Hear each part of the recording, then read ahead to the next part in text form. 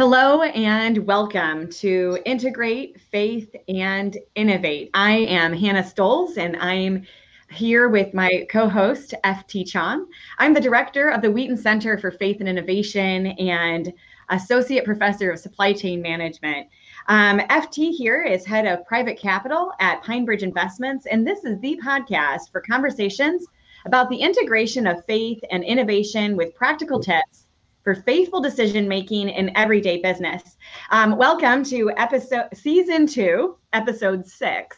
In this episode, I'm so excited to have a conversation about my book with FT today, and really kind of just talk through what is wisdom-based business all about, and how does it help us to integrate our faith with the business God's called us to. So, FT, I'll turn it over to you to get us going in this conversation. So, today you're on the hot seat, Hannah, and happy to have you as our guest today. So I always have to add, I am a Wheaton parent, and I have a son who's a junior, and very happy to say actually he won the Billy Graham Evangelism Prize. Wow! So he is a endless evangelist. So. Feel very happy about it. Hannah, welcome to you and my show. It's good to be here. It's good to be here. What we want to talk about, wisdom-based business. And you are following two of our most recent guests. Each had books that sold more than 1 million copies. So you're on the right track. So it'll be interesting to see how many copies we sell of this. Very impressed by what you wrote. Hannah has a background, as you know, both in business, in the supply chain industry, and also in academia, where she is still teaching supply chain related topics, but has managed to bring in faith into the business world. And the aim of this podcast actually is to see how we integrate our faith into the Christian world. I would say this fits really well. You have in your book I was saying, you're taking back ownership of a lot of concepts and ideas that the business world have adopted, but came from the Bible, came from the Christian world, and have gone mainstream. So your book, I would say, is taking back for Christ his ideas and values, and in a very comprehensive way. It's really impressive. So let's start with this. Why did you write the book? Yeah, actually, it's so close to what you just said. I started out really kind of in that growing up in this space where if you were called by God, like if you had the calling of God on your life, it definitely meant you were going into like full-time pastoral or missionary ministry. And, I'm an all-in person. You know me, I'm pretty type A, pretty driven. And I was like, well, I want to serve God and I want to be called by God and I want to serve God with my life, but I definitely don't want to work for the church. So what do I do as a Christian? And, so I had a lot of years that I really wrestled with that. What does it look like? And, part of getting my PhD was kind of finding that balance between marketplace, kind of consulting and applied research space. Also feeling like I could serve in the classroom because, at least teaching is a higher calling than, just being in the marketplace, right? I'm just kidding. I don't believe that now. But as I got into it, I started out early years really working with a lot of Fortune 500 companies at the University of Tennessee in the supply chain space. And just like you said, we were sitting around the table, we were doing best practices for the Department of Defense. That was the big project we were working on around lean, green, and global supply chain strategies. And as they're talking about their best practices, all of these strategies that they're putting into place resonated with me as being biblical. I was like, wow, the lean strategy of really honoring people. God really wants people to be honored. The green strategies of, taking care of the garden and taking care of the world that God's given us. That seems really biblical to me. And the challenge for me is that I wasn't hearing it taught in the church. I didn't see many, Christian business classes and spaces teaching these things. in terms of how do we steward people, how do we steward our resources, both natural and financial.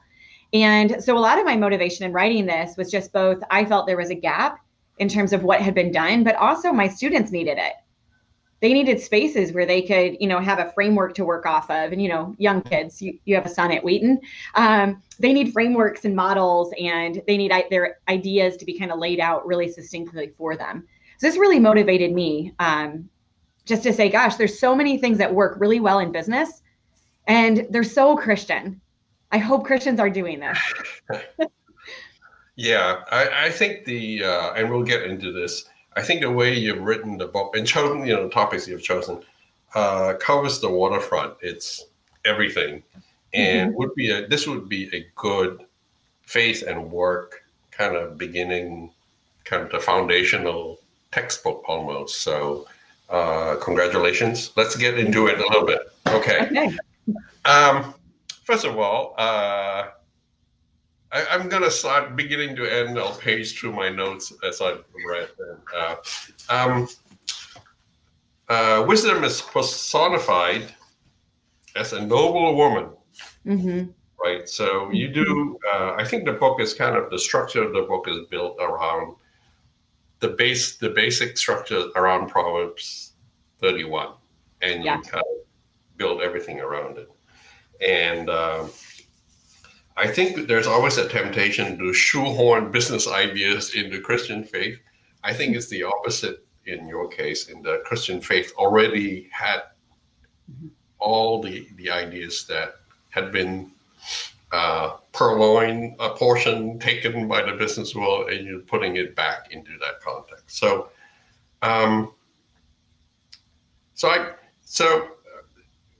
women versus men. Proverbs 31. I congratulate you for that, because I think as a man in business, I tend to think more in terms of shepherd, right? The shepherd role as opposed to the servant role. Do the ideas apply? And you pointed out in Proverbs, it's wisdom is she, right? Can you talk a little bit about that in terms of she, he, man? How do I relate as a man to this whole thing?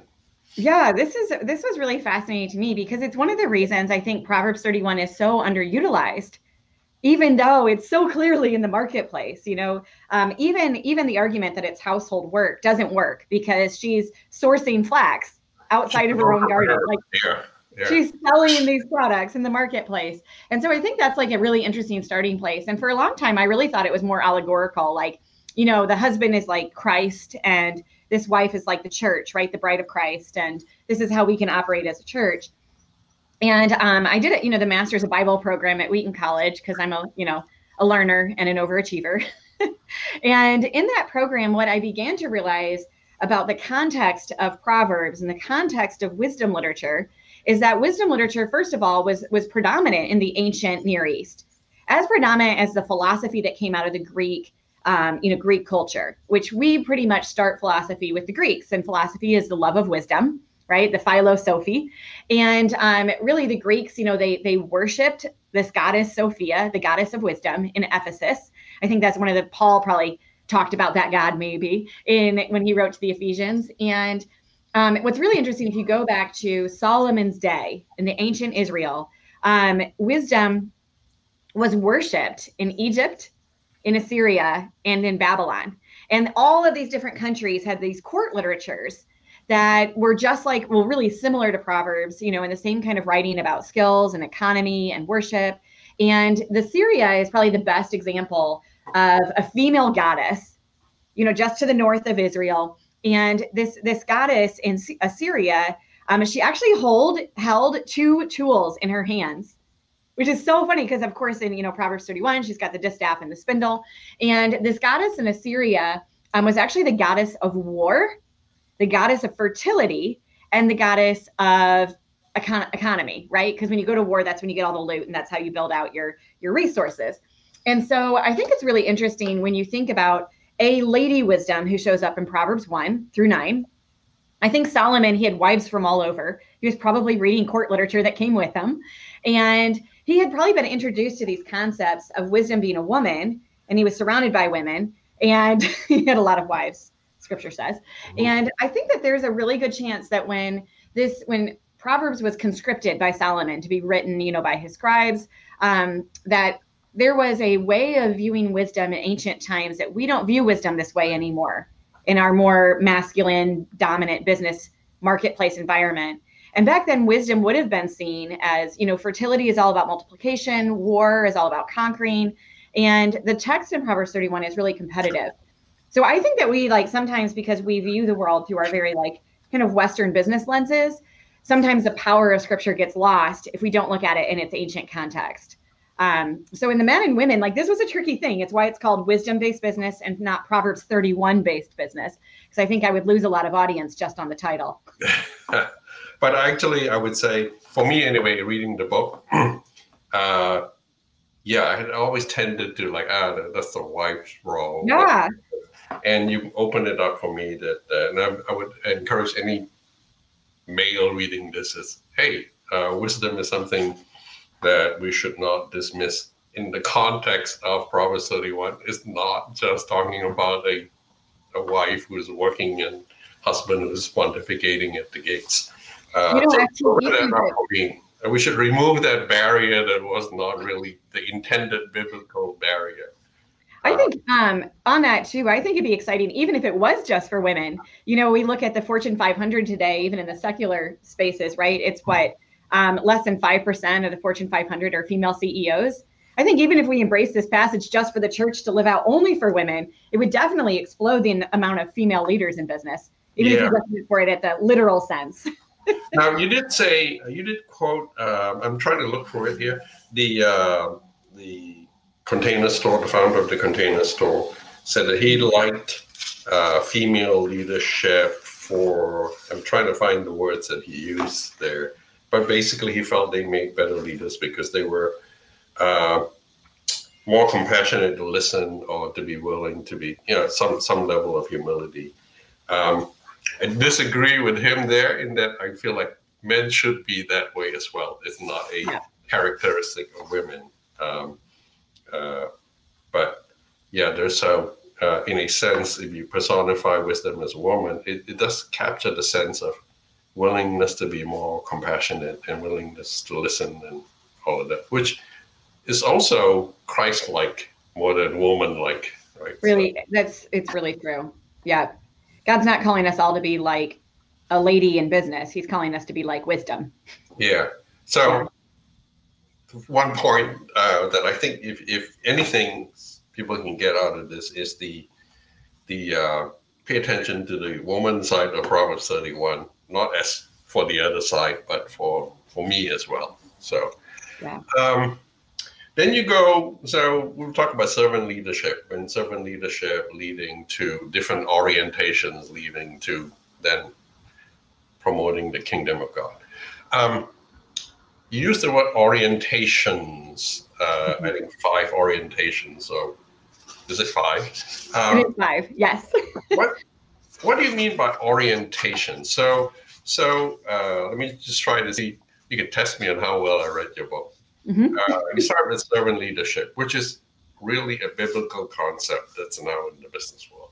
And then, and that with servant leadership as the base, you go into the 5 orientations, which leads to outcomes and then all of that.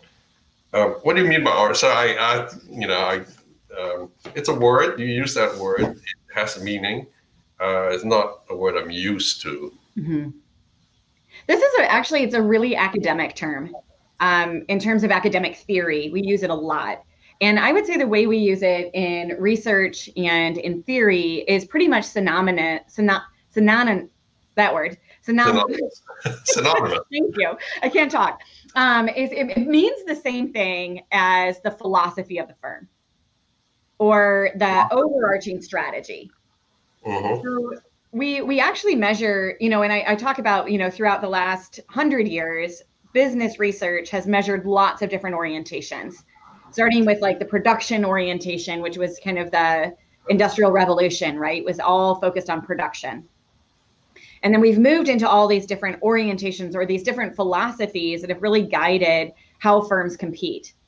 And I think we are in an age that, Michael Porter, said was coming, and that was where value chains were going to compete. So we see we're in an era of really a stakeholder orientation and a supply chain orientation where, communities of people, whether it's across their value chain or across, the ecosystem that the company operates in, that those ecosystems are now competing against each other. So the orientation term basically means the guiding strategy or the guiding philosophy of the firm that sets the culture, the norms, the practices, and the beliefs of the leadership that are going to be trickling down into the functional strategies and the day-to-day tactics. So orientation is kind of what is the philosophy or the strategy, and then what is the lower level strategy that's like, how are you going to get there? And I love that it shows up so much in literature, in the wisdom literature. It talks about like the path of the righteous. He orients my steps. And it's really kind of what are the values and principles that are going to orient the direction you go in as a company. Okay. Value and direction. Yes. It's a vector. So the 5 orientations of wisdom, you say quality, stakeholders, supply chain, sustainability, and long-term view, a long-term perspective. We can talk a little bit about all of those. And I just want to just go through some of these. We're not going to go through your book, so right. People don't need to buy it. And so let me just take a step back. Servant leadership, orientation, and then the orientation lead to, you have to complete my sentence. Yes, the orientations then, all of these orientations, actually every single one of them has been tested in business research. And as overarching philosophies and cultural, orientations, they business research has demonstrated that they lead to profitability. Like that's established. All 5 of these orientations are going to boost profitability. Done. Yeah. Research is done. But they also, we know that the stakeholder orientation and sustainability orientation also are really closely correlated with reputation and the reputation, the brand image of the company. So that's really important because we know that relationship, knowledge, reputation, that these are all resources that differentiate companies today. And you know a lot about this, FT, in the space that you're in. But having differentiated resources is what gives companies a comparative advantage. And I think the comparative advantage is really the not quite the penultimate outcome of like kingdom impact and loving God and loving others, but is like the second tier penultimate outcome, the comparative advantage. Because we know that as Christians, we're all uniquely gifted. And I think in the marketplace, the competitive space that says somebody has to win and somebody has to lose actually robs industries of having multiple companies that are competing based on differentiated advantages that they bring to the marketplace. Like we want options as consumers. And I do think that just like God gives us as individuals, he gives leaders of companies to have unique, differentiated ideas and strategies and products that they get to bring to the marketplace that really make life better for consumers. And so I think this comparative advantage is a really important space to kind of get to. Yeah. So you do say that the orientations lead to outcomes, and the outcomes are your reputation, which I'd say brand, profits, of course, comparative advantage, differentiation, and then long-term impact. For me, I feel like, and you do this whole chapter, we're going to talk through the whole book and then nobody will buy it. No, they'll have to dig in deeper, right? They need the case examples. Yeah. And you do say profit is not, profit is a marker. It's kind of like a milestone, right? But should not be the end result. And in my investing in companies, actually building a brand and differentiation is how you can create equity value or enterprise value, even though it may not make money. So for a decade or more, actually a long time, Amazon did not make money and grew and grew and grew and grew.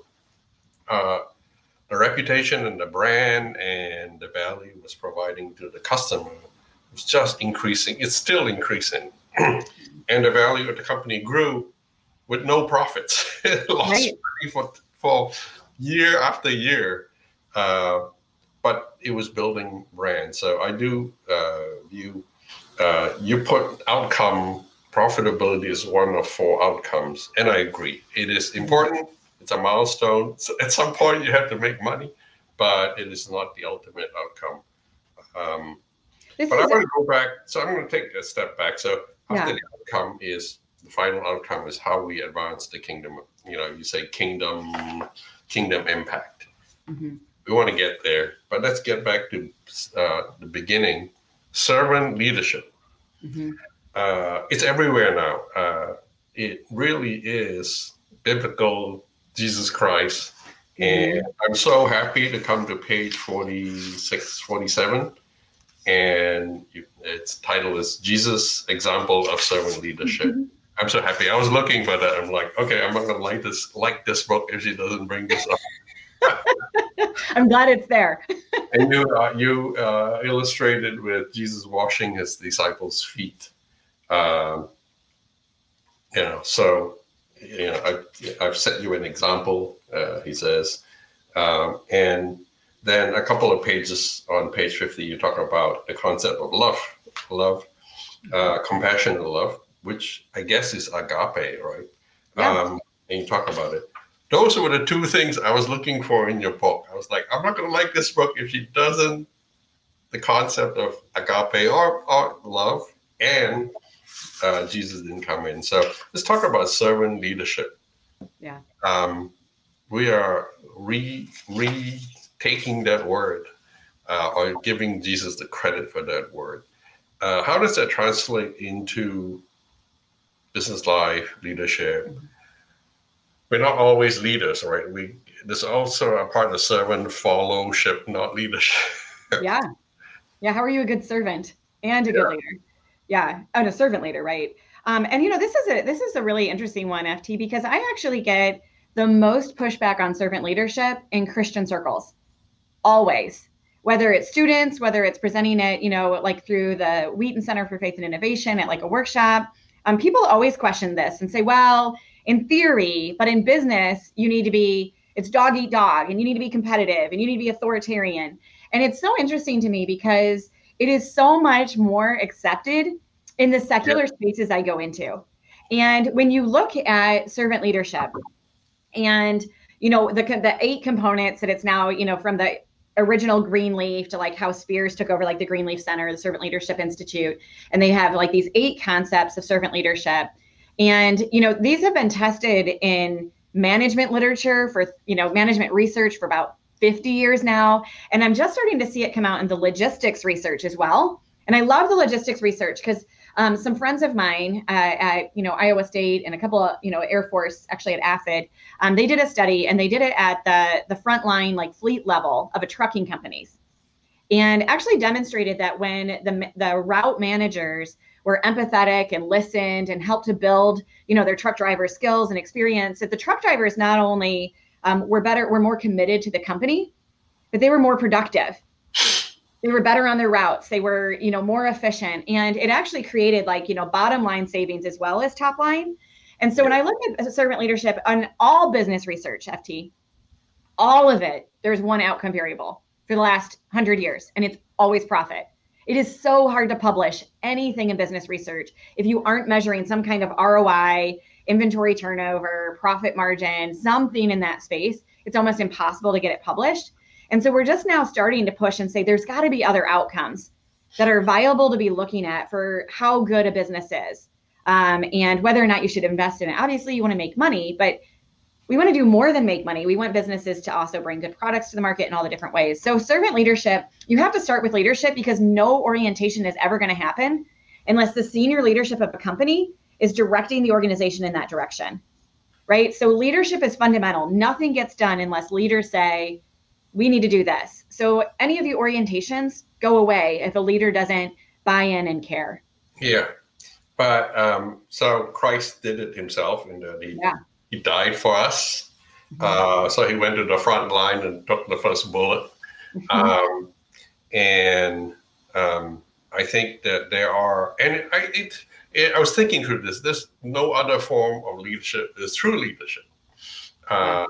So think about that a little bit, because there are other forms of leadership that may seem like it's not servant leadership, even in the military, right? You were in the military. And I love Eisenhower as an example. Very humble, self-effacing, not promoting himself, but ability to get things done. Definitely. This picture of him standing with the pilots who were going off on bombing, American kids who were going off on bombing missions, many of whom would not come back on every single raid, right? Yeah. And he would go out and talk to these kids in the field. That's servant leadership, right? He's being humble and putting himself in a place where he's with the people actually going to the front line. I don't think he could fly a plane himself. So even in the military, I think there is, even though it's very hierarchical and all that, there is servant leadership in that, you wanted to know, I don't know, what did you want to know from your leaders when you were out in the field? Yeah. Well, you definitely want to know that your leaders are listening.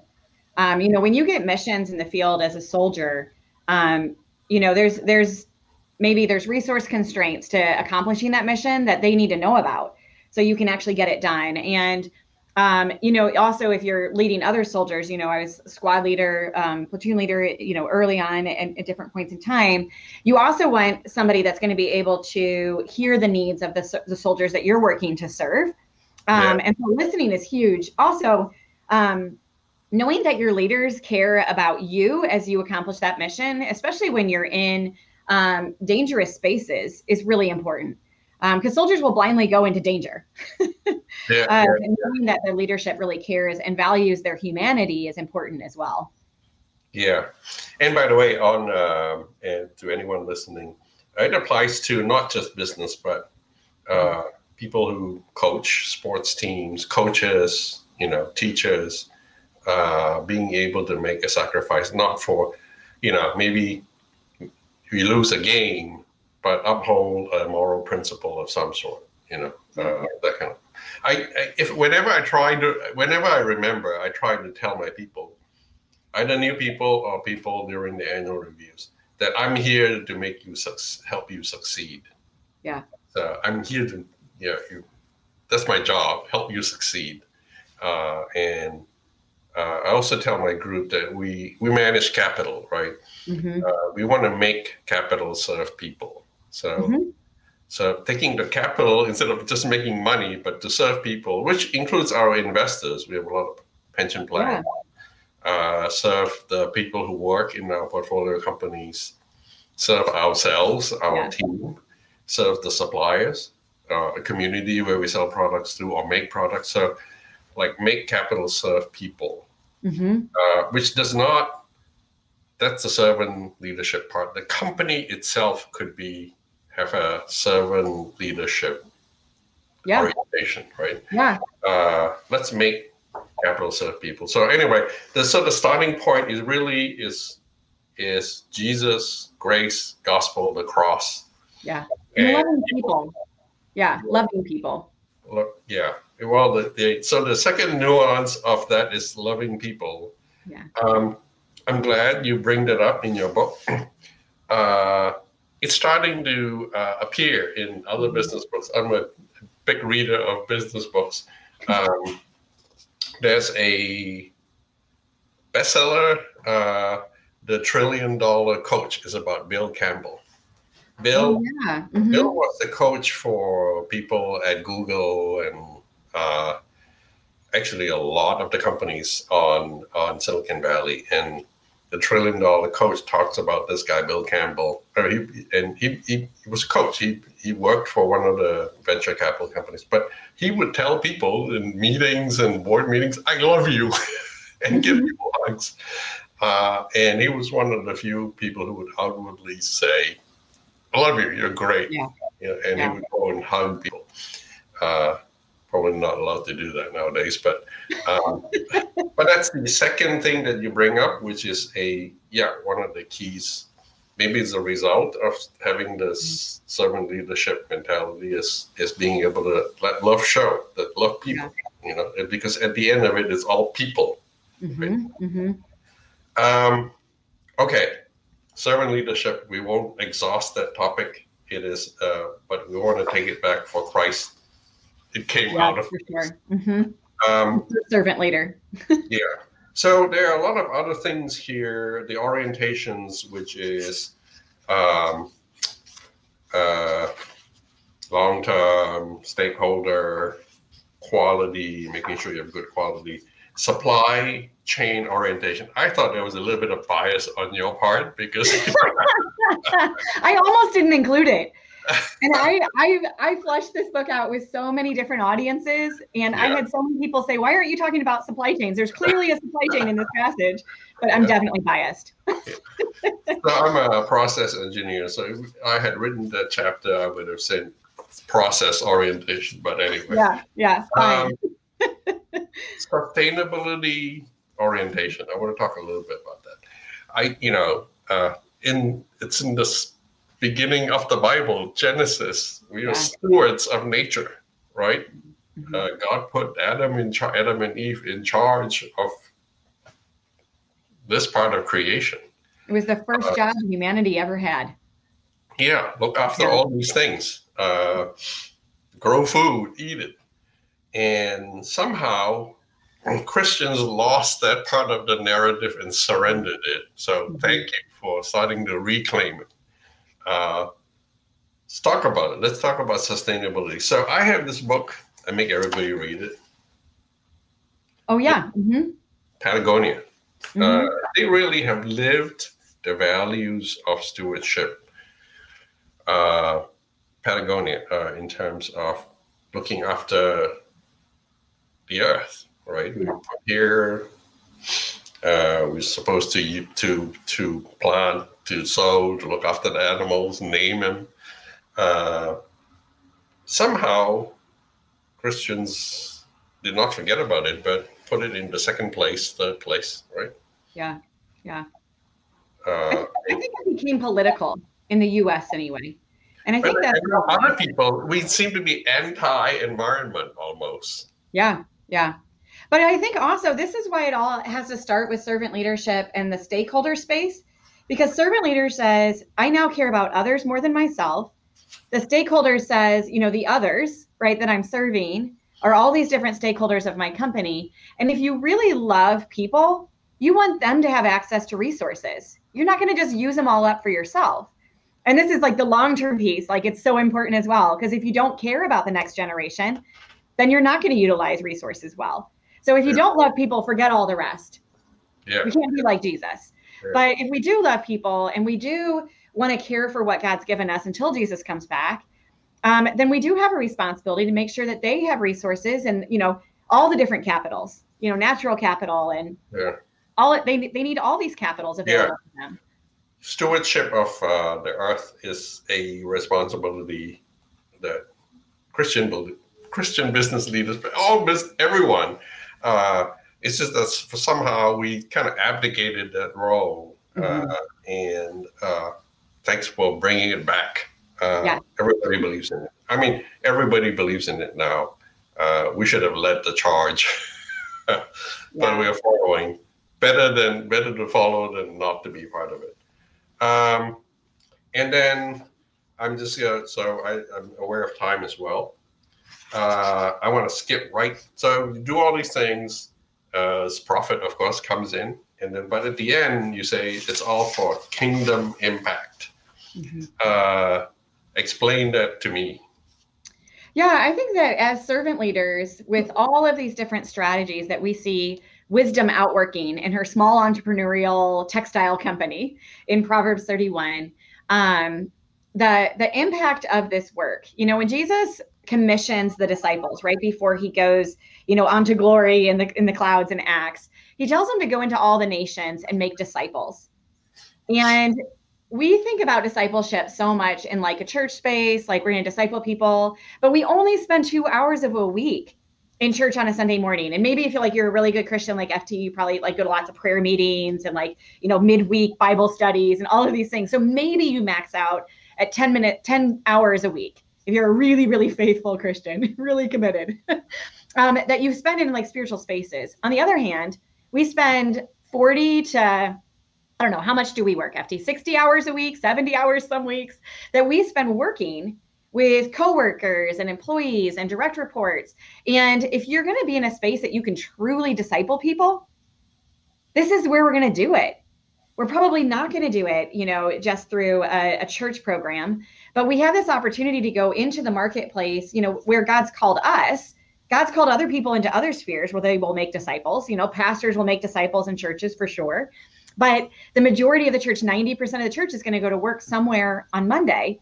Isn't it amazing if we get this concept of discipleship and shaping culture and, really loving people well as something that we're working out in, the other 98% of our lives that aren't a Sunday morning worship service. So I think it's really where a huge opportunity for discipleship and to take the kingdom, as Jesus talks about taking his kingdom, which is righteousness, peace, and joy. We need a lot of that, especially over the last year with COVID in the workplace, right? We need righteousness. We need peace and joy for sure. And this is the huge missed opportunity, I think, in the church today. Yeah, and I think we, to some extent, we come out as against this, against that, resisting this, as opposed to perhaps leading the charge in social change, in justice, in being good stewards of the earth, in sustainability. We should be leading. We should be leading the charge because we have an objective, gospel-based reason for doing this. And the other side, the danger of the other side is too much works orientation, right? Or a feeling of theocracy. This is God's kind of, rule, which is, we're nowhere near that. But just to be aware of that. But for me, yes, in the New Testament it says the kingdom of God is at hand. What does that mean? And what do we do about it? Right. Mm-hmm. So this is one thing which I've never really thought about it this way. The kingdom of God on earth. It does not mean a theocracy. Right. No, it doesn't. It does mean God's love flowing through Christians into the workplace in positive ways and taking up the responsibilities we have been given. Discipleship, looking after the earth, mercy and justice, all of those things. And so, thank you. We have not, for people who are listening, there's a lot more in here that we talked about. It is a congratulations. It's a really comprehensive look at business ideas over the past 30 years, 50 years, with real world examples from people and how these ideas all fit into Proverbs 31. And so we're not taking what's out there and mushing it back, but showing how it really has been in the Bible for thousands of years and applying it and bringing it forward. So congratulations. I look forward to seeing your sales numbers now. Impact beyond sales numbers, right? Because it's something that I think this will be, you can use it as a foundational kind of academic text almost. A starting point from there, you can take many different directions from there. So thank you. Anything more you want to say about the book? Yeah, I know. And that's actually, my heart goal. I wanted to write a book that students could be used in the classrooms, but that students would want to give their parents for Christmas. And that was the goal, that this could also be used by entrepreneurs as a way to think through their strategies and their, the purpose of their business. And, hopefully even in investment spaces where, if you have a client and you're like, man, have you thought about approaching it this way, that it could be a tool in those kinds of spaces. And, I've been in a lot of faith and work rooms, conferences and events where lots of theologians in the room, a couple CEOs. And there's always this question of like, I just wish we had more data. I wish we had more evidence that these things work. And as, the business faculty member, I'm always like, but there's so much data. Yeah. Yeah. I must say the bibliography and the exegetical sources bibliography is exhaustive. I don't know how you manage to read so many books, but there's a lot there.